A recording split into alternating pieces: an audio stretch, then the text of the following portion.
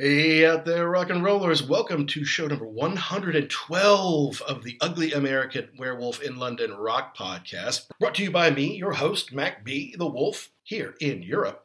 And I will be joined, as always, by my partner in crime and co-host, Gary Action Jackson from the East Coast of the United States of America.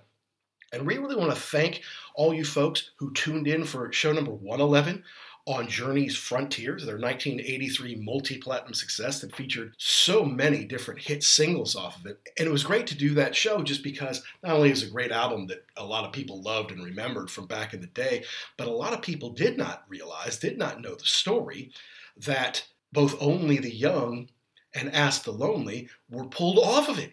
It was ready to go to print. It was ready to go out into the public. They said, no, we're not going to use those two songs on this record. The A&R guy pulled them off to use them on soundtracks, namely Two of a Kind in 1984 and Vision Quest in 1985. And I have a listener here. His name is Gary Richards, and he sent me a note and said, hey, Mac B, I listened to episode 111 last night. Very impressed.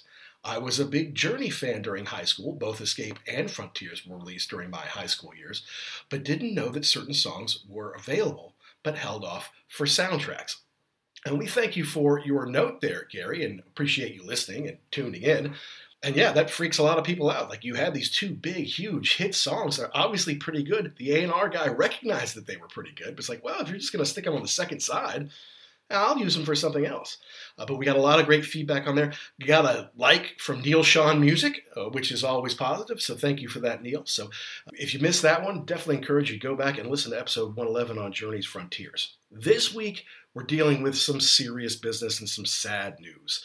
Of course, on January 10th, we lost one of the greatest musicians of all time and really one of the world's most innovative and compelling guitar players, and that's Jeff Beck. Jeff was a two-time member of the Rock and Roll Hall of Fame, both from being in the Yardbirds and as a solo artist. And I can tell you, as a teenager, when I first started to get into rock and roll, knew Led Zeppelin, knew Eric Clapton really well. People told me, there was this band, the Yardbirds, and they had Eric Clapton and Jeff Beck and Jimmy Page. And that was kind of my first introduction to Jeff Beck, is through the Yardbirds. In fact, at one point when I was in the Columbia Record Club, I got a cassette called White Boy Blues, Guitars of Clapton, Beck, and Page, just because I didn't know Jeff Beck's music that well, and I wanted an opportunity to get to know it better. And once I was in college, Beckology, the 3-CD box set, came out that was real career retrospective, really from like 63 or 64 to 1989. It really turned me on to him. I just thought, wow, this guy's amazing. But he's also very different. He's not just blues-based. Yes, the Yardbirds were a very blues-based kind of band, but that's not all he did. He could do very heavy metal kind of stuff. He could do jazz stuff. He could do it loud. He could do it soft. And he collaborated with a lot of amazing musicians over the years. So we thought we'd take this opportunity to kind of do a retrospective, a tribute to Jeff Beck, talk through some of his career highlights and how we got to find him. And, I was fortunate enough to see him a few times. We're going to talk a little bit about that as well. First, we're going to do a little bit of business. As our regular listeners know, we are proud members of the Pantheon Podcast family. You can go to pantheonpodcast.com or at Pantheon Pods on social media to get to know them. It's a network of maybe 100 shows. There's really something out there for everybody. It's not just rock and roll, but we're proud members of it, and we have contributed to other members' shows over the years, as some have been on our show, like Jay Scott at The Hook Rocks, like Martin Popoff of History in 5 Songs, Christy Alexander Hallberg of Rock is Lit, Paul Stevenson of This Day Rocks and Vintage Rock Pod, the CEO, Christian Swain of Rock and Roll Archaeology, and, of course, the Kiss Kings, Tom and Zeus of the Shout It Out Loudcast. We hope all those guys are doing great, and we hope we can have them all on later this year. We also have to thank our incredible sponsor, RareVinyl.com. And RareVinyl.com has over 250,000 products in their inventory, guys. And if you use the code PODCAST, PODCAST, you can get 10% off everything you buy, not just your first order, but everything. And they ship around the world. And I know a lot of collectors, since the passing of Jeff Beck, have been rushing out to buy Jeff Beck records. And if you want something in pristine shape, you want something collectible, something hard to find, to commemorate Jeff and really hold on to his memory, go to rarevinyl.com or EIL.com, use the code podcast, save your 10%, and get your Jeff Beck treasure today before they're all gone, because I noticed that a few of them had already disappeared between the first announcement of his death and the next day from their catalog. So go to rarevinyl.com and see if you can find a Jeff Beck item that matches your needs. But back to our theme here today. Obviously, he's a legend, maybe not as well known as he should be. And in the United States, I think that has a lot to do with the fact that he is not a singer. And if you're not a singer, it kind of hurts you in the music world, but also because he was never part of a steady band that had a singer. I mean, Jimmy Page is huge, but he was in Led Zeppelin, and he was next to Robert Plant all those years. And then he's worked with Paul Rodgers and other great singers since then. Yes, Jeff Beck worked with Rod Stewart, and yes, he was in the Yardbirds, but I just feel like most people don't know who he is, especially in the mid-'70s. Since then, he's been doing a great deal of instrumental music, not a lot with singers. Fantastic music, no doubt, but that usually doesn't rocket you up the charts or get you to household name status. Maybe he's just said, hey, you know me from my past, but you don't know me now? That's fine. I'm doing whatever I want to do. And that was kind of his thing. He was always going to do what he wanted to do. Maybe to the detriment of his own career, but he didn't care about fame. He didn't care about just selling trillions and billions of records. He wanted to make killer music with amazing musicians. So he would do it with some people for a while, and then he would move on to something else. And if the winds of change weren't blowing in his favor, he'd just sit down. He'd go to his country state and play with his hot rods, fiddle with his guitar in his spare time. But he was a true legend and innovator, someone I don't think we'll ever see the likes of again. So that's why on this show, number 112 on the Ugly American Werewolf in London, we're doing our special tribute to Jeff Beck right here on The Wolf.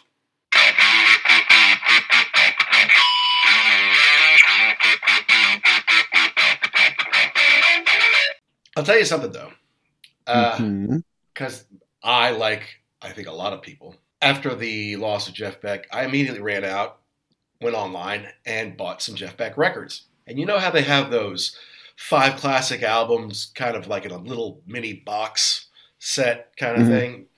Yeah. They do it for so many people, and it's kind of an amazing deal. You get like 5 records. I've got them as cheap as like $13 before, and I think this was like 18 or 19 euros or something like that. And it had like Blow by Blow and Wired, and it had like some of his classic records. Obviously, I think it's called 5 Classic Records. And I was tracking it yesterday because it was supposed to come, and it was like sent out at 2:27, sent back to the seller at 2:28. Like it was immediately broken or something like that, or I don't know, did somebody open it and say, hey, Jeff Beck, yeah, maybe I'll just take that and we'll say we lost it, or what have you. So yeah, that's on Amazon. I must have bought the last one because when I went back, or others bought it and used their entire inventory, right? So I didn't have the Jeff Beck albums that I wanted to listen to. Hello, Pantheon podcast listeners. Christian Swain here to tell you more about my experience with Raycon earbuds. Our family now has 3 pairs of Raycon earbuds around the house, and my wife just grabbed a pair of the Headphone Pros to replace some headphones from a company that was double the price. And yes, she loves them. Now, if you haven't pulled the trigger on a pair of Raycons, or even if you have, but you're in the market for another pair because they're just that good, well, now is the time to check them out, because they just launched their upgraded model of the best-selling everyday earbuds. With Raycon's upgraded everyday earbuds, now you also get active noise cancellation, ergonomic design, and multi-point connectivity that lets you pair with 2 devices at once. New quick charge function, 3 customizable sound styles, plus awareness mode. Available in a variety of vibrant new colors to complement any and all skin tones. I even have a pair of earbuds in a cool green color. I have tried just about every earbud known to humankind, and these Raycons are fantastic. Seriously, if you've been wanting to check out Raycons, there truly is no better time. You're going to ask yourself why you didn't check them out sooner, and Raycon offers a 30-day happiness guarantee. So what are you waiting for? Go to buyraycon.com/Pantheon today to get 20% off your Raycon order, plus free shipping. That's right, you'll get 20% off and free shipping at buyraycon.com/Pantheon. buyraycon.com/Pantheon.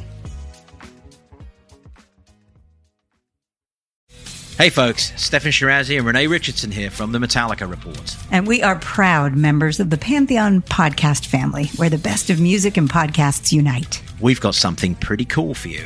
We're giving away an exclusive Metallica merch package worth over $250. That's a whole lot of Scary Guys, skulls, M72, and other sought-after Metallica swag. And we've made it easy for you to win. Follow and share the Metallica Report, and you're in the game. Go to pantheonpodcast.com/Metallica, enter your email, and hit that button to be entered to win. And just like that, you're eligible for our monthly exclusive Metallica merch package. And guess what, rockers? You can enter every month, so just do it. And while we love our global brothers and sisters, the lawyers won't let us ship outside the U.S. Just didn't have them in physical form. Obviously, we can listen to them anywhere we went. But I decided to listen to Bottom Bullock because it's a blues album, and that's a good way to spend your time when you're trying to mourn the loss of some great musician. But also there's a great, they toured with Jeff Beck on the Stars Align tour with Paul Rogers and Ann Wilson from Heart. You can tell I am in bad, rough shape this afternoon. Uh-oh. But Peter told a great story about how one day Jeff's guitar tech asked him to come out and play Jeff's stuff through Jeff's rig and all that kind of thing, to get it warmed up or whatever. Yes, please. Yeah, and he did it real loud, and he's like, okay, I can remember some of Beck's Bolero. I guess, yeah, I can give that a shot or whatever. So he's on stage doing it, but the curtain's still up, right? Because it's before the show. And so he's like, I had a feeling people were out in the audience going, oh, Jeff's really lost his touch after all these years. He's really lost it, which of course he never did, but I just thought that was a funny story, and I might just have to include that here on our show if I can clip it in.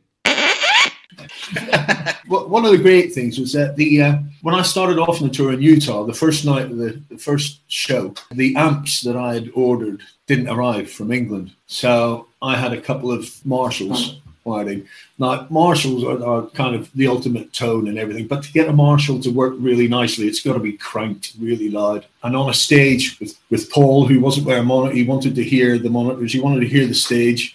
Okay. 2 Marshalls cranked up, too loud on stage, for a mix. So I had to turn them down a bit, which at the cost of some tone. Gotcha. Anyway, Jeff Beck's guitar tech saw me struggle with the sound and all that kind of thing. So Scully, yeah. Got to give him a name check. Oh, yeah, Scully's good. Such a lovely guy. And what happened was Jeff had joined the tour from a European tour, and on that European tour was a drum tech called Yard Gavrilovich, and he couldn't come and do the American side. Now, Yard Gavrilovich had helped us with the John Bonham Memorial statue a year or two before or something, so we knew Yard, and we'd been to parties together, the whole, as he was part of our little team. So whenever we got to America, Scully came up with Jeff's guitar tech, who actually used to be Rush's guitar tech. He looked after Geddy and Alex. Oh, wow. So his stories were great. And, of course, they're all bands that I loved and stuff. So he came up and he says, hey, you, Pete, Yard told me I got to look after you. So I've just been touring Europe with Yard. He said, look out for me, Pete. Oh, shit, what's your problem? Well, my amps, I use amps called Victory or Comfort over in the UK and Europe and stuff, which are handmade by a chap, Paul Comfort, and Vickers make these things. And so I didn't have this. I had to use Marshall. So he said, well, what Geddy and Alex use out in America is this rock crusher thing. So crank your amps up through this. And I'll see if we can get one for the next show, which was heading down West Coast. And he got on the phone to them, and they didn't have any at the factory. So they sent the team in that night and made me one overnight and hand delivered it to the show. Wow. So I had this thing. So I had 2 Marshalls and 2 Orange amps going through this sort of full blast. And then so it sucks all the power out. So you're getting the amps driven, but then the volume, they then control the volume that goes to the speakers. So that's what So you could really get great tone like you're blasting the dish. So we got on. The other side of that was a few nights later, Jeff didn't do a sound check in the afternoon. So Scully comes up and he says, "Oh, Pete, you couldn't do me a favor. I've had to get Jeff's favorite amp repaired, and it's now back, but he's not sound checking today. Could you check it for me?" So I went, "Yeah, sure." So I'm in this amphitheater all up in there with Jeff Beck's. He puts Jeff Beck's guitar on me, cranks me through Jeff's rig and says, "Okay, Pete, go at concert volume." So this is about, 4 o'clock in the afternoon. And I was thinking, I haven't played any Jeff Beck songs since I was a kid. I used to have a go at, Beck's Bolero, every guitar song. And another solo that I loved was the solo that Jeff did on People Get Ready with Rod Stewart, Huge one. So I used to know that. So. But when you haven't played it for 25 years or 30 years and you're in an amphitheater at full volume, you sort of fumble on the net. You sort of try and find the bit of it so you're not straight there. I was doing that at full volume. I just realized there were about 10,000 people outside queuing to see Jeff Beck.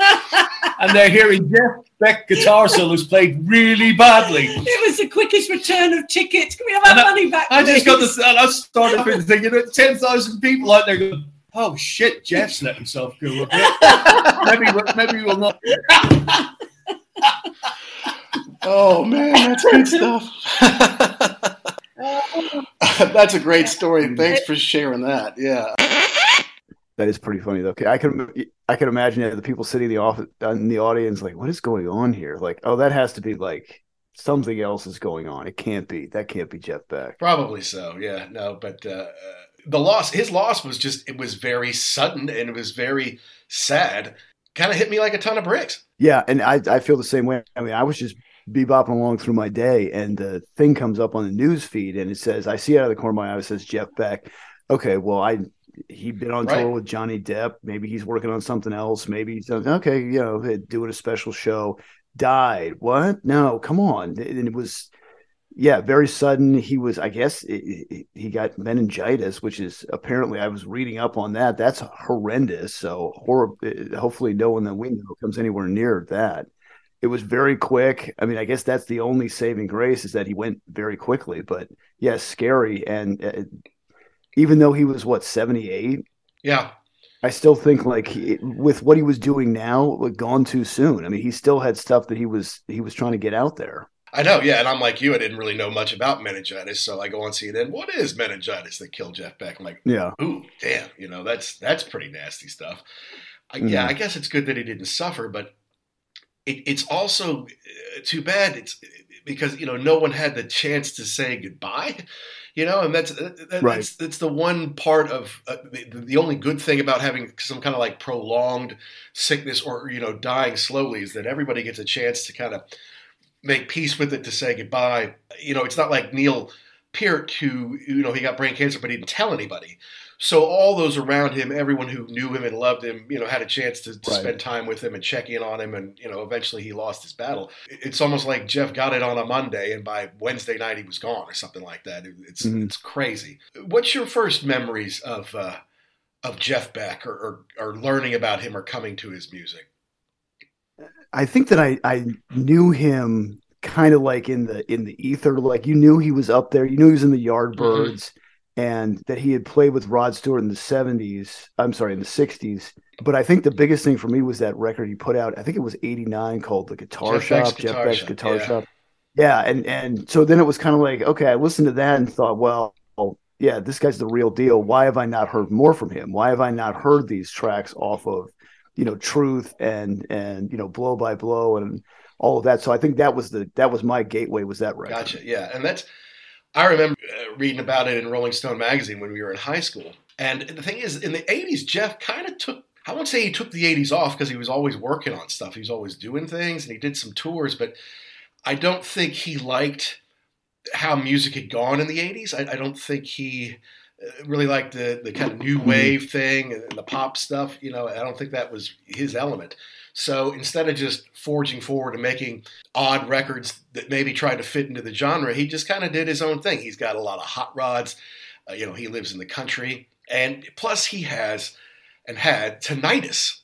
Mm-hmm. He had it really badly. And so that kind of prevented him from touring. And I remember in, I want to say it was either, I think it was 89 or 90. He did a tour with Stevie Ray Vaughan. And Stevie Ray Vaughan was super hot at that point. Like he was, you know, he was finally kind of making it into the public conscious. He was kind of the next generation of blues, legendary blues guitarists, like the next Clapton, the next whatever. And he and Stevie Ray toured together. I remember I missed the tour because we were on a school trip to Virginia, like to see, you know, Monticello and stuff like that, and, you know, colleges and stuff like that. And I was complaining, to one of the teachers, like, oh, I'm missing Stevie Ray Vaughan and Jeff Beck. It's like, you can see him next time. I'm like, well, there was no next time because Stevie Ray died, and then Jeff had to quit touring because of his tinnitus. Now, I don't know if he had surgery to fix it. I don't know if he just didn't play loud music for a number of years, and sometimes maybe it stopped ringing. I'm not sure, but I know he went to like a sound check with Guns N' Roses in the early 90s, and one of Matt Sorum's cymbals crashed, and it sent him deaf for a little while. And he's like, they're going to get it. They're all going to get tinnitus, I'm telling you. But I mean, I guess I don't know what happened, but he got back on the road in like the late 90s, and he kind of continued to tour throughout to the end of his life. Yeah, I was trying to read about that because he just kind of mentioned that he had tinnitus and then the Matt Sorum deal, but I didn't see anything like he went to, you know, Switzerland and got some kind of experimental surgery. I don't know if just laying off the touring did that, but yeah, it seemed like in the 80s, he was kind of just over the whole thing, which I'm actually kind of glad that he didn't put out really weirdo records or try to, you know, get in with some kind of pop band, which he could have easily done. And that would have just been strange. Yeah, no, and the fact of the matter is he didn't need it. I mean, despite the fact that he never had a huge hit single in America or an enormous, like, you know, multi-platinum or diamond-selling album or anything like that, he did fine. I guess he did fine monetarily. And if you don't need the money, then you can just do what you want. You can fix your hot rods and you can strum your guitar and kind of do as you please. I guess I came to him in high school when you're starting to get into rock music and starting to realize I love guitar players, and then you find out, and you know who Eric Clapton is, you know who Jimmy Page is from Led Zeppelin, and you say, well, you know, there's this band, the Yardbirds, and they were in that band, and also there was a guy named Jeff Beck in that band. So it was like Clapton, Beck, and Page were the three, you know, successive Yardbirds guitarists that really kind of started the Guitar Hero thing. The Beatles, you know, George and John were fine guitar players, but they weren't like guitar god type people. Right. Whereas Clapton was the first of those, and then Jeff comes in, replaces him, like, oh yeah, Jeff can do all sorts of amazing stuff. And then Jimmy comes in, and that's kind of where the real Guitar Hero worship, I think, started. Yeah, absolutely. And the fact that it's interesting that the Yardbirds, I think they were probably a lot bigger over in Europe. They weren't bigger in the United States, with having those three guys in the band at different points is strange to me. I always thought that they should have been a lot bigger, but I guess that music, it was just a little bit too funky for the American taste at that point in time. Oh, yeah. I mean, they're kind of a blues band. And then when they did For Your Love, which was kind of the hit pop single, that's when Clapton's like, oh, no, I got to leave because I don't want to be popular. I just want to play the blues, you know, kind of thing. So Jeff joins after he did a lot of session work. I feel like it would be impossible to like even try to name like all the albums or all the people that he played with, you know, as a young man in the 60s. I think the same with Jimmy Page. Like, you know, he's played on like 1,000 different records or something like that. So he joins the Yardbirds. They wanted Jimmy. Jimmy's like, no, I got a pretty good gig here being a session musician, but my buddy Jeff Beck, and can you imagine, like, they were friends as teenagers. Like, Jimmy would pop around to Jeff's house, and Jeff would be playing stuff off a record. I mean, wouldn't you like to be a fly on the wall back in the 50s or the early 60s? I'm talking early 60s, you know, to see those two fiddling around on their guitars? Yeah, just hanging out, knowing what was to come. Absolutely. And it's interesting, too. I didn't know that they were both in the band for a little while. I think Page started off on bass when he was there, and then he moved over. So, yeah, that would have been a cool thing to see. And in reading about Beck's time with the Yardbirds, he kind of seems like he doesn't really care. Like, he's a perfectionist, and either you're going to do it right or, you know, well, we're going to kick you out of the band. I don't care. Whatever. That's fine. I'd rather do it my way than than follow along with anybody else. And then there was a whole thing where he went into the Hall of Fame with the Yardbirds. And he was like, they fired me, fuck them. Right, exactly. Whoa, okay. That's one of the best induction speeches ever. It's like, I'm supposed to be happy. Yeah. But they kicked me out. So fuck them. And Page is behind him just cracking up, But I think you're right. He's a guy who, I mean, he must have sold records. He had to have sold records because in the 80s, he was on tax exile in the United States.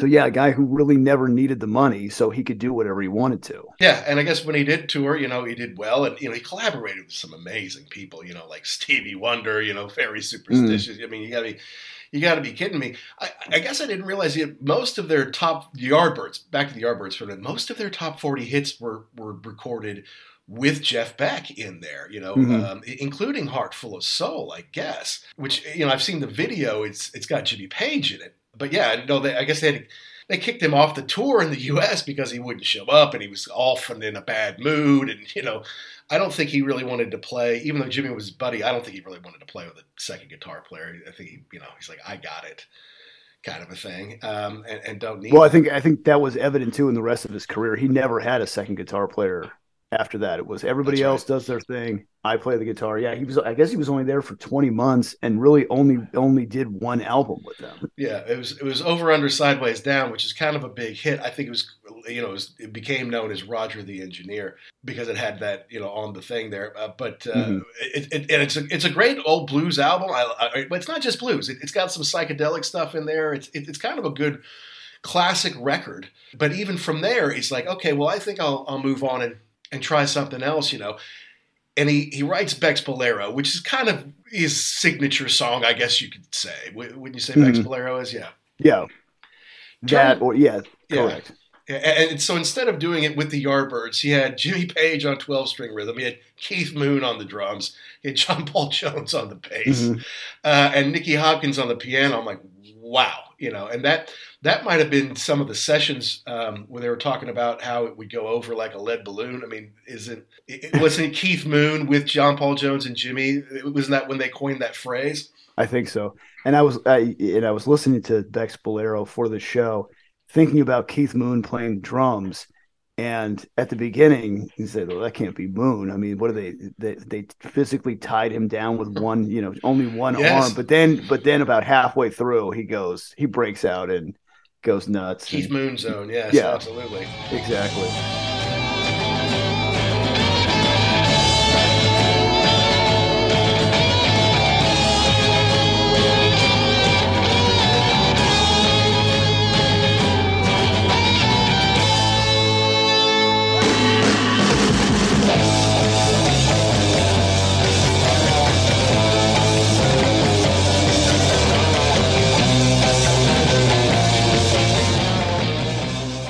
So no, and him playing on Train Cup of Rollin', look, when we were in college, Jeff Beck's Beckology and Aerosmith's Pandora's Box came out. And I think I might have gotten them both for Christmas, but I just remember because Crossroads was so big, Eric Clapton, it had everything, every band he was in, and then the hits, and then a lot of B-sides and stuff that you wouldn't find was on Crossroads, like 63 to 88. And they decided to give Jeff Beck the same treatment. I'm like, this is cool now because, I can't have every Yardbirds record. I can't have all the Jeff Beck group records. I can't have Beck, Bogert, and a Piece or, the stuff he does with Jan Hammer. You can't go out and get them all, but to get this 3-disc box set, which was a killer box set because it was in the shape and the design of a Strat box, like one of those kind of yellow classic Strat boxes. You open it up and on the inside, it looks like a guitar in there. With the book, beautiful book, and the CDs in there. That's what I think box sets started to really gain momentum. And if you had a catalog like Jeff's that was varied and you're in different groups and different eras, it was perfect for that. Yeah. And I remember listening to that. And at that point in time, I really didn't know a whole bunch. I mean, I knew who he was. I knew the background. But listening to that box set, you say to yourself, he's all over the map with this. There's not like, I mean, you listen to Clapton and there's, he kind of pretty much blues. Yeah. He does a little country here and there, but it's pretty much always back to blues. Whereas Jeff Beck, man, I mean, you can't define it, I mean, no. it's heavy metal, or now it's jazz. Now it's kind of fusion. Now it's a little electronica. Obviously there's some blues there back in the day. And, you do something like People Get Ready with Rod Stewart. It's just the tone he has is unbelievable. All right, we're going to get to that, though. Okay. Hey guys, this is Ryan Condal, the executive producer, writer, creator of House of the Dragon, and you're listening to the Ugly American Werewolf in London podcast, and you should download and subscribe. Keep doing that. After he leaves the Yardbirds, he forms the Jeff Beck group. Okay, and the producer Mickey Most, who lived in St. John's Wood, by the way, got one of those little blue plaques not far from where I used to live, which had a guy named Rod Stewart on vocals, Ronnie Wood on the bass, Nicky Hopkins on the piano, and then Ainsley Dunbar, who we mentioned on our last show, who was a member of Journey and is in the Rock and Roll Hall of Fame. He was eventually replaced by Mickey Waller. He was kind of the main guy in the band, but the original Jeff Beck group had Ainsley in it. Unbelievable. And they made Truth and Beckola. Truth still being in 1968. Just something, I think it's for guitar players. I mean, not just rock fans, but if you're a guitar player, this is like it's like scripture. This is like very special. This is something that everybody goes back to. It's like, can you do any of this? Start here and see what you can do. Yeah. And I was listening to that record, and the one thing that really stood out to me on that was, we all know Ronnie Wood from the Rolling Stones, obviously, and the Faces, playing the guitar. He was really good on the bass, just laying down this funky groove, just kind of floating around. Obviously Beck is the star. He's playing the main guitar parts, but he's not just thumping around. Like, he's playing his own stuff down there. And the other thing that really stood out for me was Greensleeves on that record. I don't know, it's probably from like the 1600s. I don't know when it was written, but it's just him. It's the acoustic guitar, which you don't hear him play a whole lot, but it's so clean. Like, there's it doesn't, and I understand you can record it and fix mistakes, but I mean, his tone is just super clean on that. So if you're, who was it? Did Page say he's like the guitar player's guitar player? Yes.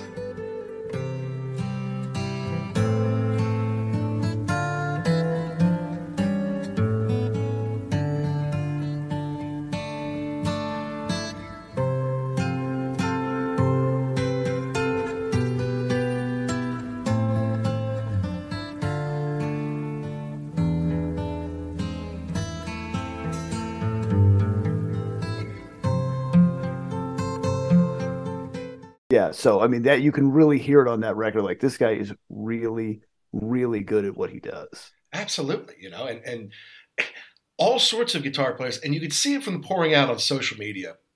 Obviously, when someone of his stature dies, you're going to get a lot of, RIPs and a lot of tributes and stuff like that. But who they were coming from and the way they said it: Jimmy Page, David Gilmour, Mick Jagger. I mean, I could go into a list of 1,000 names. I mean, even folks like Vernon Reid of Living Colour. He's like, no, fucking no, this can't be happening. Yes, yeah. The one for me was Billy Idol, because he had a picture of him. I think it was in the late 80s or the early 90s. They did something together, but I'm like, wow, even everybody knew him and everybody was reverent of him. Even a guy like Billy Idol, who you would think that's not his style of music at all. Right. Former punk guy, now pop punk. Yeah, no. Right. Everyone had respect for him, and you had to. I mean, you couldn't see his talent and not be amazed by it, And the fact of the matter is, after Syd Barrett left Pink Floyd, they kind of wanted Jeff Beck, but none of them had the nerve to ask him, is the way Nick Mason put it. The Stones considered him at least once. I mean, I think they considered him when Brian Jones left, but I think they may have also even thought about, all right, when Mick Taylor left, like, all right, maybe this is our chance to get Jeff Beck back. I don't know. I don't know. That is interesting, trying to think about. I could see him in the Stones. That would be fairly easy, although I don't know how he would have done with a second guitarist. I don't know. He wouldn't have been able to showcase like he needs to, but I don't know what he would have done in Pink Floyd. Well, but that was pre-Dark Side, right? So they're still spacey and crazy, and so he could make those other-worldly sounds, I guess. That to me would be more interesting than the Stones, personally. Yeah, I think you're right. I think the Stones, he would have been operating on half power. or even a quarter of the power, sharing the spotlight with Keith. And that would have been a hard thing too, because I mean, I know Keith always plays rhythm, but he's in charge of what's going on. He's and lead rhythm. Reading right. Yeah, correct. And reading the Yardbird and stuff, I don't know how he would have put up with Mick and Keith. I don't think that would have lasted very long at all. Yeah, I think everyone made the right choice. To be honest with you, I mean, it would be amazing. It'd be a super group. Well, it was already a super group, So, right. So they took his old bass player instead, and it's been a pretty good run for them. Yeah, that worked out pretty well. The band that I think is cool was Beck Bogert and a piece. Mm-hmm. Tim Bogert was a bassist and a singer, and of course Carmine Appice, who's an amazing drummer, also is part of the Pantheon Podcast Network. They're the rhythm section of Vanilla Fudge. Mm-hmm. I guess he worked with them for a bit, but then I think he had an injury in a car accident. Yeah, like cracked his skull open, which is no good. And so he had to kind of convalesce for a couple of years.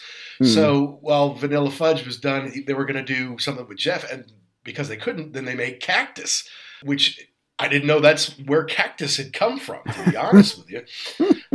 Seriously, and then, it's all right. So they go off and do Cactus, and then he starts to get better, and he works with Cozy Powell, who is not only an amazing drummer, but he kind of looks a lot like Jeff Beck. And seriously, I think I was reading something sometime. Yeah. It was like, a bunch of drummers came in to audition or whatever, and the assistant or somebody said, "Your brother's here." And he kind of looks around like, what? And it's like, yeah, there's Cozy. He's got the same haircut, and he kind of looks the same. And if you look at the cover I can't remember what the cover of that, was it Rough and Ready maybe? It was one of those albums that it looks like there's two Jeff Becks. It wasn't Rough and Ready. It was Jeff Beck Group, maybe? I think it was Jeff Beck Group. Okay. One of those albums, it featured both their faces. Well, it featured all the band's faces on there, but it almost looked like there were two Jeff Becks when you look at Cozy quickly. See if you see what I mean there. Oh yeah, yeah. See what I mean? Yes, yeah, correct. Totally looks like him. So Yeah. he'd go out and do the Jeff Beck Group and play with some killer musicians, and eventually go back and work with Tim Bogert and Carmine again to do BBA. And here's the thing. It seems like some of his stuff is still out there, like it was never released. Like the second Beck Bogert Appice record was never finished. So that means it's still out there. And there's a couple songs, I think, from those sessions that ended up on Beckology. But there's some stuff I think he did with Steve Cropper that's still out there somewhere. He did some stuff with Stevie Wonder. Obviously he played on Stevie's stuff, but BBA did Superstitious on their own. Mm-hmm. And he's like, I don't think Stevie liked our version. We did a heavy metal version of it. And to be honest with you, I don't love it either, but it's just because I think I can't not hear Stevie's iconic classic song. Right. I have to compare it to that, I mean, that's what it is. And, it's not nearly the same.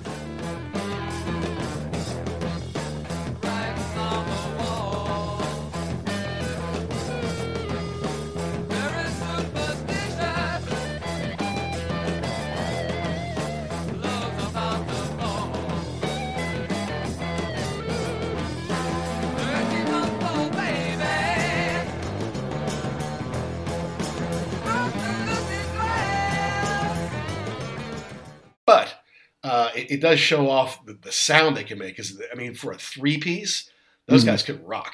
And it's interesting too to hear somebody else's take. I mean, I know that's a classic Stevie Wonder tune, and then Stevie Ray Vaughan covered it in the late 80s. Mm-hmm. But yeah, to hear somebody else do the same, you may not love it, but you can respect it because they love the song and wanted to put their own spin on it. Yep.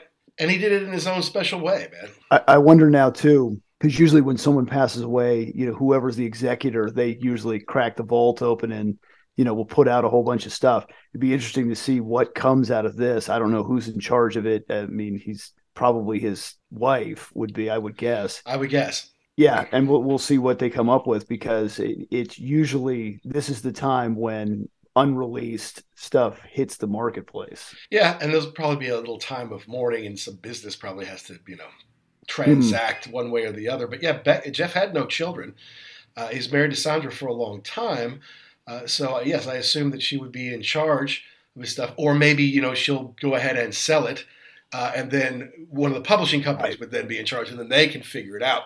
Yeah. What's interesting is then after doing bands and doing blues-based stuff and some hard rock, heavy metal, and experimental stuff, he really kind of shifted gears and decided, I'm not going to have a singer, at least not all the time, and shifted to doing more instrumental stuff. Not to mention, he put down the pick and started to play exclusively with his fingers at a lot of whammy bar. That's for sure.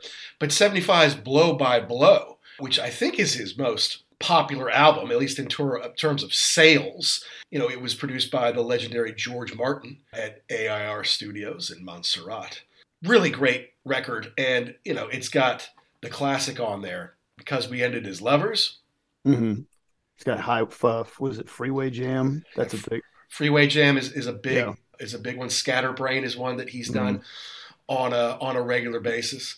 So he is writing some songs, but he's also doing covers, which would continue to be part of his life and part of his career and his catalog going forward. And I remember when I took my dad to see Jeff Beck, God, when was that? I sent myself a note on when all the times. I saw Jeff Beck 4 times. Was that the 90s or the 2000s, you think? Oh, no, it was like 2010 or 2011, something like that. Yeah, but you're right. Blow by Blow's got a lot of cover stuff on here. Stuff that he did, but also, 2 Stevie Wonder tracks.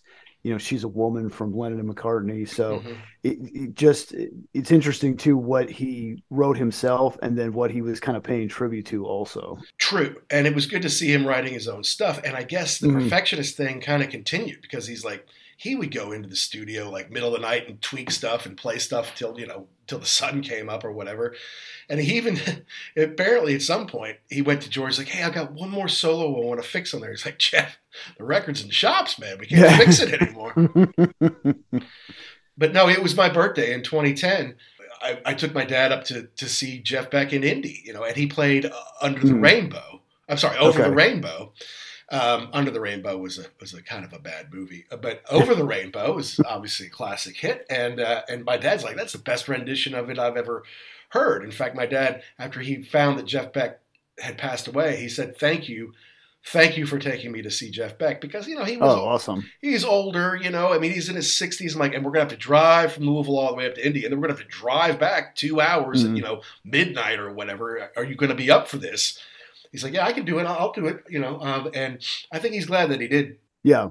And then I saw him, April 26, 2011, so the next year in Louisville at the Palace Theater. August 8th, 2018, I saw him in Cincinnati on the Stars Line Tour with Paul Rogers and Ann Wilson and Deborah Bonham.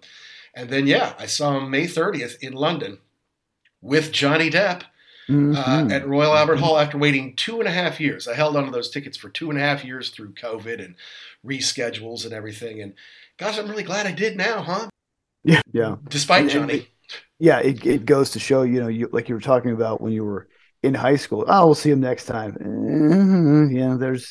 If you have tickets, I would say go to anybody that you can right now, because there may not be another, and there may not be a next time. Yeah, and that's part of why we do the show. I mean, I go to these concerts so I can see them while they still do it, while you still have the opportunity, and while there's no pandemic to keep you from seeing them.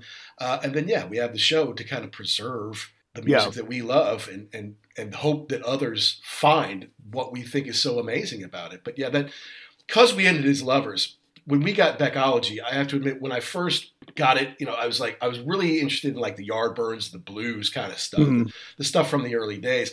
You get into the BBA stuff, I'm like, wow, some of this is even heavy. I don't know about all this. I mean, it wasn't bad, but it wasn't maybe my thing. But then when I heard that, which is on disc 3, it starts disc 3, I'm like, ooh.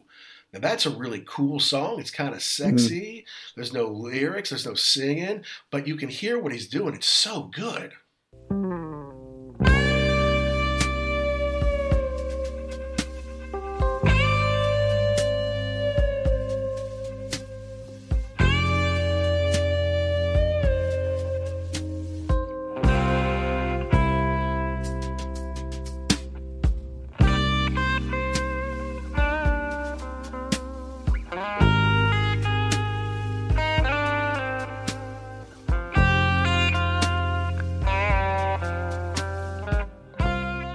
Well, you say that, and there is no traditional singing, but the guitar is almost doing the main vocal part, and so it kind of mirrors a human voice. So and especially, it's maybe a little later on in the evening, maybe the lights are down, you kind of close your eyes and groove to it, and yeah, it's a great song. But I think that's probably what kind of kept him off the mainstream charts and everything, because you really have to want to listen to that. You're not going to put that on. You're not going to be driving around in the car and just hear it. You have to want to do it and really get into what they're playing and listen to what's going on. And that just doesn't track with a lot of pop music. Well, that's right. Instrumentals, some people can't stand instrumentals. It's like if there's no voice, there's no point. But you're right in that the lament part, if you're singing the blues, well, that's exactly what his guitar is doing. And he could make it sound like nothing else. If you want to see and hear him really do something special where he's mimicking a voice, go to his induction into the Rock and Roll Hall of Fame. He is a 2-time member. So not his Yardbirds induction, but when he was individually inducted, and Jimmy Page inducted him in. And he's got Vinnie Colaiuta and the young girl, Tal Wilkenfeld, who's, she's older now, but when she was with Jeff, she was young, like early 20s, and she looked like she was about 14. She looked so young. But it was the two of them, and she was saying, hey, if we've got Jimmy Page, we could play some Zeppelin stuff. Like, let's not just, let's play Blake's Bolero, of course, but let's play something else. So they come out there and they play Immigrant Song with Jimmy on the guitar. Yeah. And Jeff is doing Robert Plant's bit on his guitar. It's like, whoa, dude. And it's not like they do this. This is like we've been doing this for decades. He just decided, okay, yeah, let's do this. It's amazing.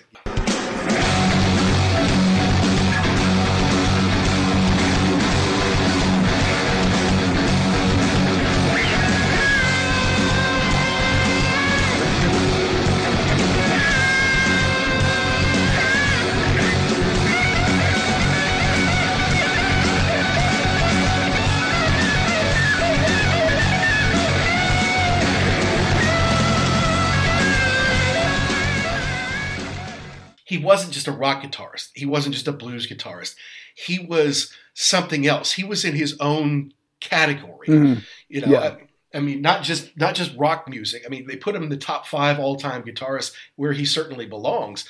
But it's almost like he needs his own category, because he could do things no one else could do. And he, like I said, it's almost like he really never cared. He was going to play what he wanted to play, and you were going to follow along with him. And it's, you mentioned that he didn't have any kids. And I was reading shout outs on Twitter, and Tal did say something about how, she really considered him a father.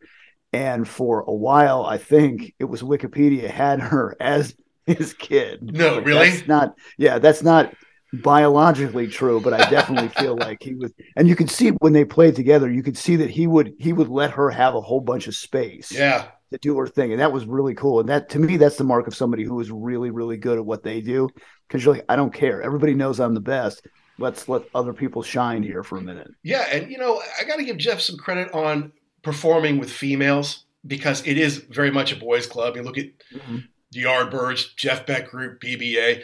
It's a bunch of dudes, and that's common in rock music. But, his bass player, Rhonda, is awesome. She's a badass, and he kept her with him for a long time. Carmen Vandenberg, who's an amazing guitar player in her own right, plays with Bones UK. The singer is Rosie Bones.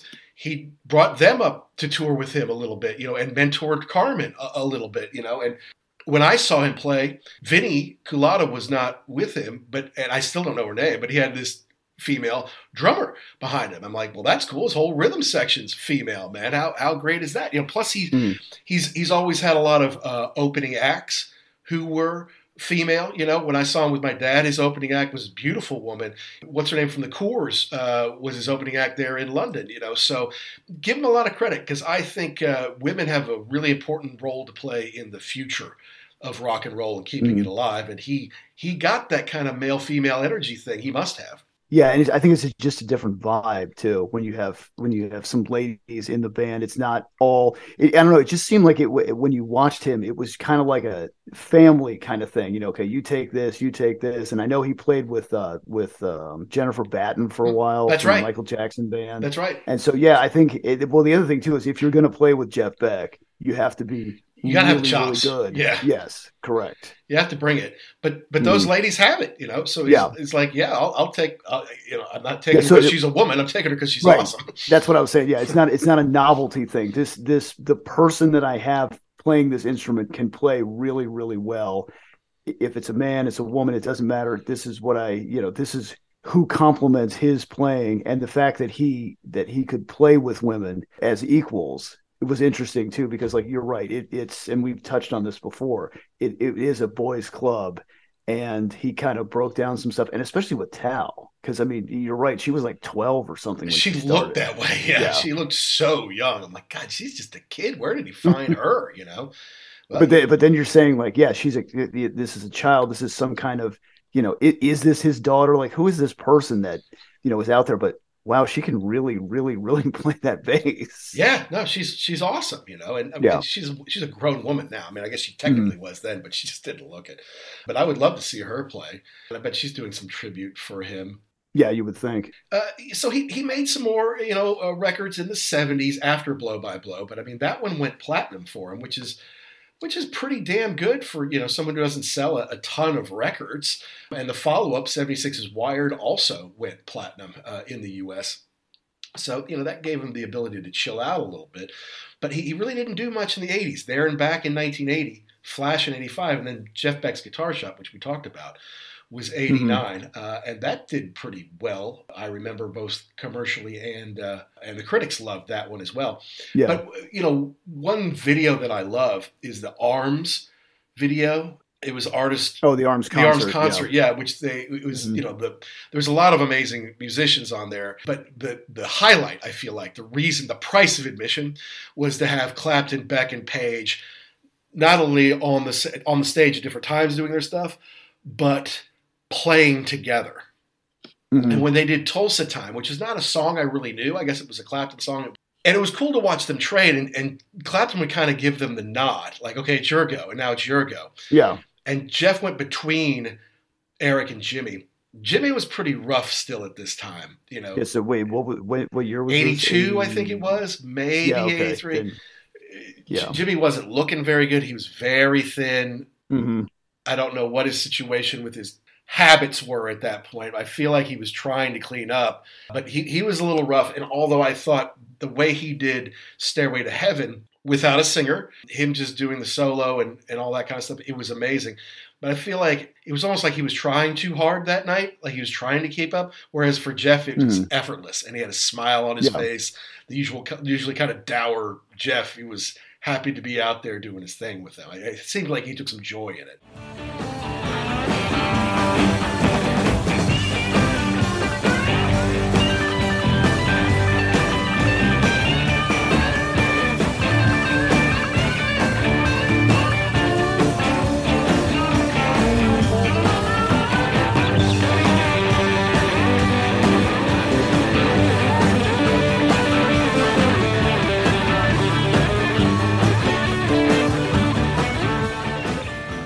Yeah, and it's interesting to watch him to play just in the live setting, because it looks like you know what you're going to play, right? Because it almost looks like he's kind of making it up as he goes along. And so to have that kind of mastery of the instrument and to watch him do that, it really is. Yeah, that night he was not really on cruise control, but you could he was having a great time and just kind of grooving with everybody else. But yeah, it almost like he was holding back a little bit. Well, yeah. I mean, it's, you know, you can't totally outshine those other guys. I mean, you want to cut hands, you want to push each other, but you don't want to make them look bad. and Clapton was worried about that, I think, the rest of his life. Because Clapton hosts this thing, or has hosted in the past, I think, you know, it's like a 2 or 3 day Crossroads Guitar Festival where he just gets people he loves, people he admires, people who are awesome at the guitar, you know, and all sorts of different people, right? I mean, a lot of blues guys, but, you know, Stevie Winwood will come, you know, Carlos Santana. I mean, also just a couple days lineup. They do it in a big football stadium, and the money goes to the Crossroads Center in the Caribbean, which is for recovery and addiction and stuff. There's one like from 2012 or something like that where Jeff plays before Eric does, and he's playing Nessun Dorma, which is a release off I think his 2010 record, something like that actually won a Grammy. By the way, he won 8 Grammys. I never knew that. I didn't either. I was doing research for this thing, and he did all kinds of stuff. That just shows that, like we were talking about before, he really is the musician's musician. When you go back and look at the hardware that he's got and all the stuff that you may not know that he was on, that he contributed to. Right. Yeah. No, he's on all sorts of, and he played with Jan Hammer. Well, you got to be pretty good to be able to keep up with him. Of course, we know Jan best for his contribution to Miami Vice. Correct. But he did a lot more than that. And actually, I was wrong when I mentioned it was Blow by Blow where he left put the pick down. It was actually Jeff Beck's guitar shop. Okay. So that started later on. Yeah. That was 89. And it's interesting to think at that point in time, he just decided to change the game up and say, I've kind of done all I can. Let me see what else is out there. Can I make this can I make different sounds? And we were talking about it on the Johnny Depp show, the Johnny Depp 18 record. When he plays and he's got he plays with his thumb a lot. He strums with his thumb, and he's got the whammy bar kind of in between. And so he's working that almost as another. So instead of having 6 strings, you kind of have 7 because you're messing with that tone. Yeah, no, it's pretty special. It's sort of inimitable. It's very hard for anyone else to do it. And he would pop up once in a while. He did People Get Ready with Rod Stewart. Everyone thinks that that's a Rod Stewart song. Well, it's a Jeff Beck song with his old singer. And that put him on the charts. It got a video that went on MTV. He popped up in Twins, the Danny DeVito, Arnold Schwarzenegger classic, when they're in the bar, the country bar. Who do you think the guitar player is? Oh, that's right. That's right. Yeah, and I'm sure I did not cop to it the first time I saw Twins for 2 seconds. But I remember seeing that later. Like, did you know? No. And then you watch that scene. Oh, there he is. Yeah, and you can hear it. I mean, once you know what to listen for, it's like, well, yes, it's obviously Jeff Beck. He may have done. Was it? I know they did a version of Train. Train Kept Her Rolling. Huh. But what I was going to say is back to Nessun Dorma. It's kind of this amazing, uplifting song, and it's got some amazing, powerful bending and note holding from Jeff. And you could see Jeff on stage doing his thing, and then off stage, there's Clapton going, "Oh my God, what the hell is he doing?" Like, gee, he's like rubbing his head. He's like, "What am I supposed to do?" Because he's got to go follow it. He's like, I'm going to go out with my acoustic guitar and my flip-flops and sit out there and pick a little bit. You can't follow this man. He's like, what is he doing to me? He's like, he still can't fathom it.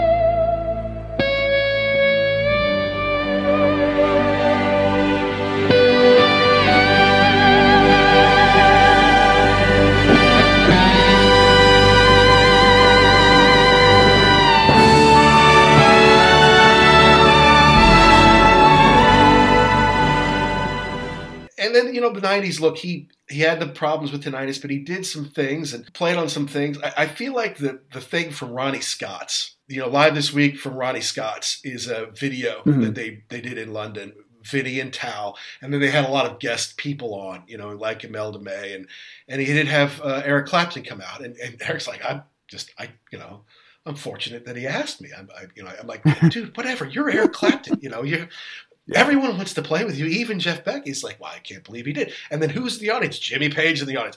Robert Plant is in the audience. Like, everybody wants to come to, like, he's a musician's musician. Kind of like all the drummers would always show up to see Neil Peart play in Rush. Right.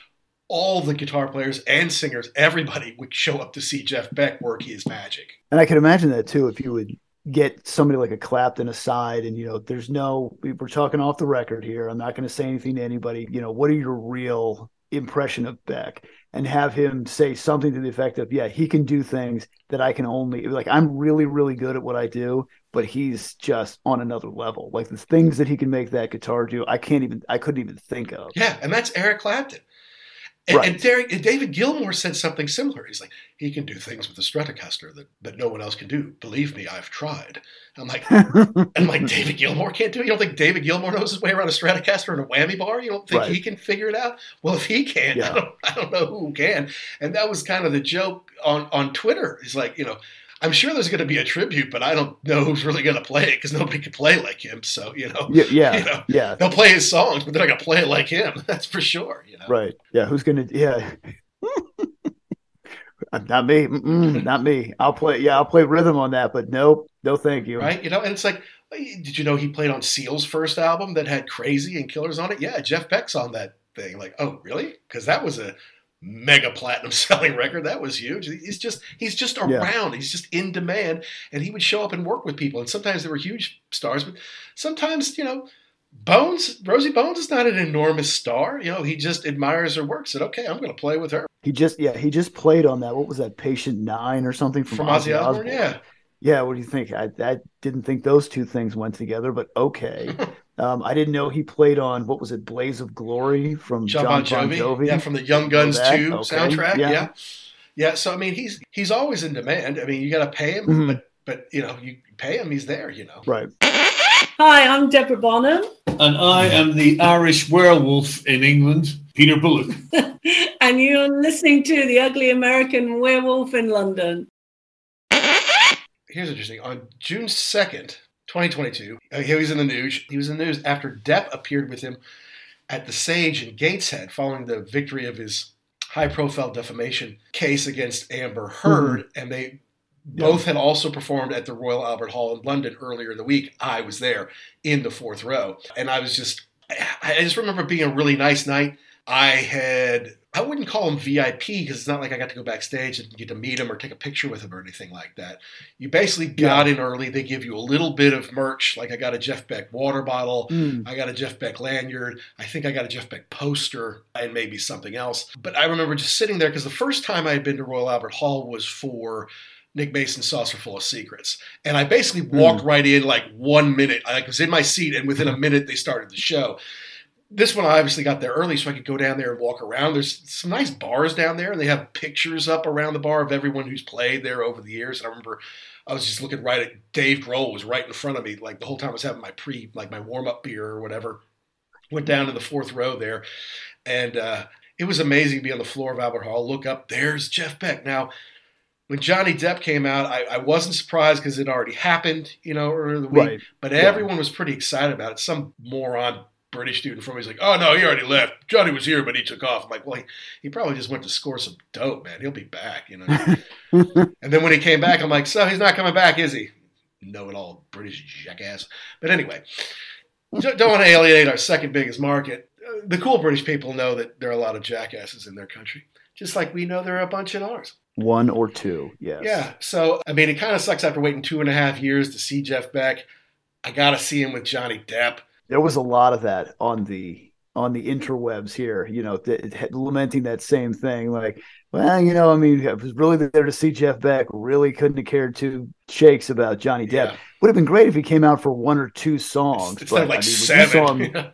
When you saw him, he was up there for the bulk of the concert. Half the show, probably. Okay, or maybe not quite 40%, something like that. And also, Johnny was kind of all about him, and I'm like, really, Jeff, why do you don't need this? But like we said on our show, was that show number 90? I think it was.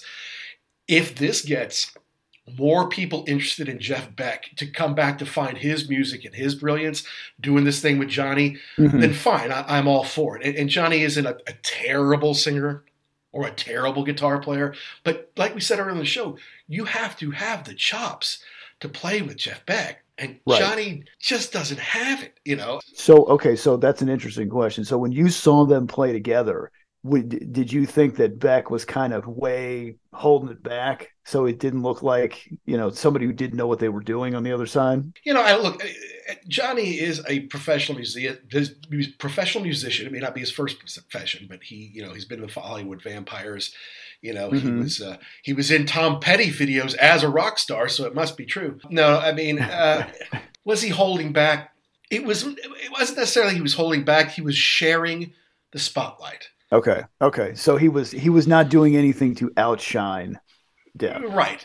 Even though, musically, he can run circles around him. And when it's his time to kind of break in and do the guitar part, he can really wow you. But I think his best work was on the guitar was done while Johnny was not on the stage.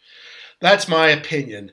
So I'm glad I saw him 4 times. I'm kind of sorry that was the last one, but I got to see him Royal Albert Hall, got to see him in London. That's something I could take to my grave, I guess.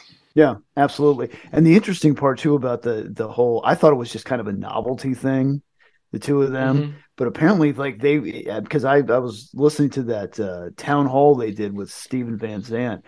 It seems like they're legitimately were friends. Like, I think Depp was living at his house for a while when he was having some really hard times.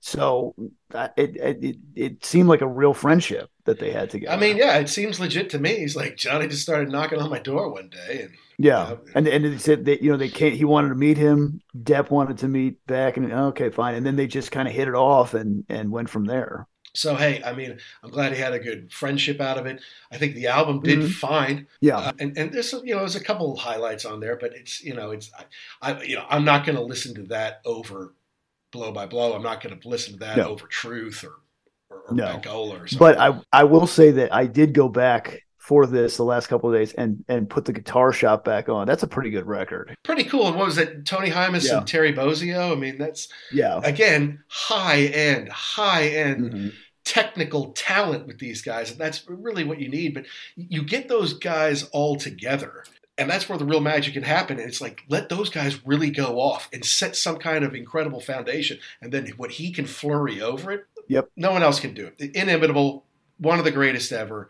Sorry he's gone, and I'm sorry we have to kind of continue to do these shows. But that's kind of what when your favorite artists are all a generation older than you, and you're middle aged, then this is unfortunately this is a recurring theme. This will be The one thing that I really got from looking back over his career is that I know you said in the 80s, we were talking about he kind of shut it down for a while, but once he came back, he was pretty much back the entire time. Yeah. Like he never really took any time off, which to me is the hallmark of somebody who really just enjoys playing. He doesn't have to do it for the money. He doesn't have to do it for anything else other than what else can I do with this thing? What other music? Who else can I work with? What other music can I play?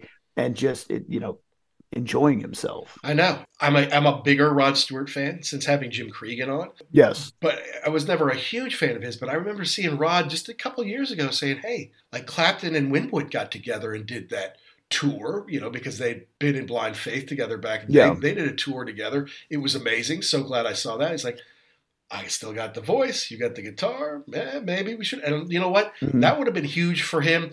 Kind of would have been huge for both of them. Right. If they could have gone back and do that. Because Rod was very much in his like American standards, his crooner mode at that point.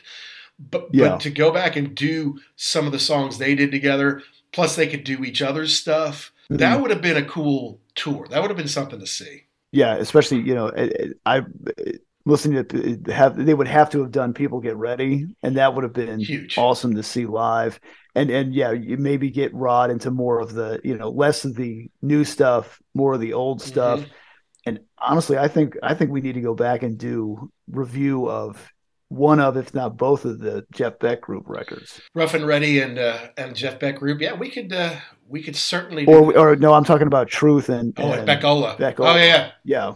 We can do Rough and Ready also, but those two with Rod Stewart, it's too bad that I couldn't really get into why that didn't keep going. But that was a great band, and I don't know why they decided to go their separate ways. Was it the car accident? Was it that? I don't know, because it looked like he was already trying to work with Apathy at that point in time. So I really don't know. I'd have to do a little more research on that, but it's kind of cool too that it's just those two, and then he moved on to do something else.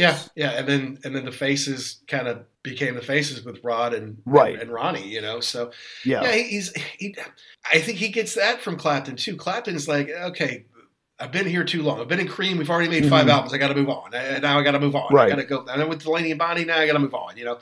So and I just think that was part of who he was. He didn't want to get pushed in a box. He didn't want to just play the same old hits over and over again. He wanted to work with different people. And you could see he would do something with folks for a while, and he would stop. And then he would go do something else. You know, that was just always searching for new sound. I mean, he even said in the 60s, everyone looks at the 60s with these rose-colored glasses. For me, it's like the technology had not caught up to what I was looking to do. I mean, he had a killer talk box. Remember, that Black Cat Moan or whatever. He had the talk box just like Peter Frampton or Joe Walsh. You know, he could do that, and it was really cool. Remember, our buddy Pete's like, hey, man, why did Peter Frampton rip off Jeff Beck? I'm like, well, Jeff Beck didn't invent the talk box, Pete. Anybody can have one. That's Pilot Pete now, by the way. Captain Pete. Could you imagine that? Yeah. Yes. Of all people. We're cruising at 30,000 feet. This is Pete, not that Pete. Uh-oh. Just an amazing gift to us all. And it wasn't just rock and roll. I mean, that's kind of what got him in the door. But again, he was in his own stratosphere. There's no one else like him. I doubt we see anyone like him again, or that I would find them, you know, because they're going to be so underground. It would be, you know, it would be hard for me to come across them, I guess. And I think it would be hard to...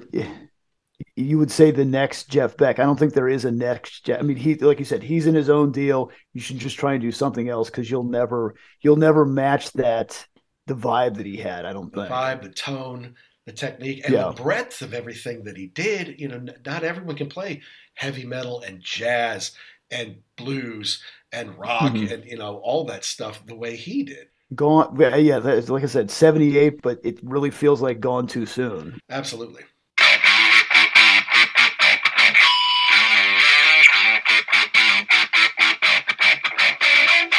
Well, folks, that's our take and our tribute to the late, great Jeff Beck, who left us January 10th, 2022, after 78 plus years on this earth and giving us some incredible music along the way. A true innovator, someone to me who is inimitable. No one else has ever played quite like Jeff Beck, and someone who didn't really, it's not that he didn't want to make money. It's not that he didn't want to have successful tours or have adoring fans. It's that he didn't want to get stuck in a situation. He didn't want to get trapped having to play the same old songs all the time, working with the same old people in the same genre.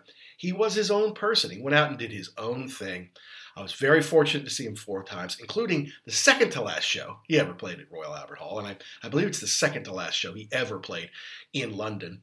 Too bad it was with Johnny Depp. Sorry, Johnny, but you're just not what I was looking for when I bought those Jeff Beck tickets 3 years ago or whenever it was.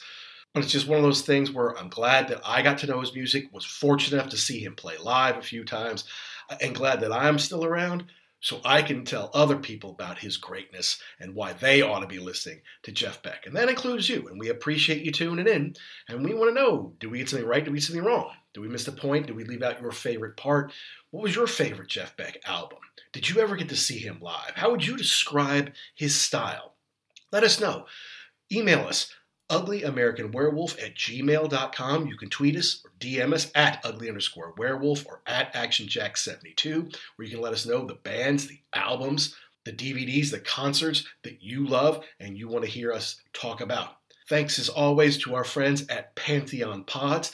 Special thanks to Deborah Bonham and Peter Bullock, who, yes, they were on show number 72, but thanks for letting us use that snippet of Peter's time, getting to run Jeff's rig and play Jeff's stuff through there. The unsuspected audience thinking, well, maybe Jeff's lost a step or two, just because Peter was not familiar with Jeff's work. He hadn't played in a long time, and it sounded like, well, not Jeff Beck playing Jeff Beck stuff. So appreciate that for them. Sorry for your loss. And if you want to go get some nice Jeff Beck stuff, some original first edition Jeff Beck records and CDs, go to our sponsor, rarevinyl.com, and use the code podcast. I saw a pristine copy of Truth on there, which is not the easiest thing to find. It was a few $100 if I'm not mistaken, but use our code podcast and save 10% on that. A lot of people are going to be buying his records now that he's gone. You want something collectible, you want something in great condition, you want something that's valuable, go to rarevinyl.com or EIL.com. Use the code podcast. Get your stuff from them today. Now, last time I said next week we're going to be talking about Jerry Rafferty, and then Jeff Beck died. So I'm not going to say what we're doing next week. It will probably be Jerry Rafferty City to City, but I don't know. Something else could happen, and it could derail us from doing Jerry Rafferty City to City. I know we'll do that at some point, folks. Just hang in with us. We've got a few other cool things lined up later this month and next month that I think you're going to like. But just please download and subscribe wherever you get your podcasts. If you're thinking about it, please give us a positive review. It just helps us find rock and roll fans like yourselves, helps grow the show, and helps us get more guests. So until next time, whether that's on Jerry Rafferty or something else, to all of you rock and roll fans all around the world, be cool and stay safe.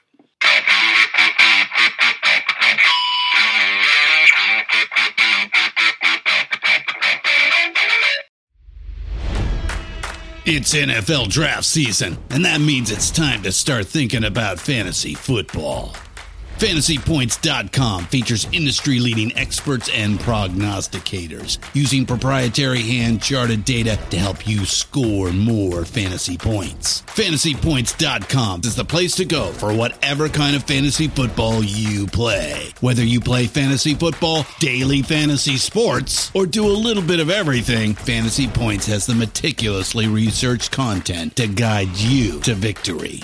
And why wait for the fall? Fantasy Points also covers the new spring football league, the UFL. Join the guru, John Hansen, Scott Barrett, Joe Dolan, and other massive names in the fantasy football universe with an exclusive offer. Use code Pantheon for 15% off any Fantasy Points package, including the all-in package, with access to every article, tool, and data nugget that Fantasy Points has to offer. That's FantasyPoints.com and code Pantheon for 15% off at Fantasy Points. FantasyPoints.com, code Pantheon. Score more fantasy points.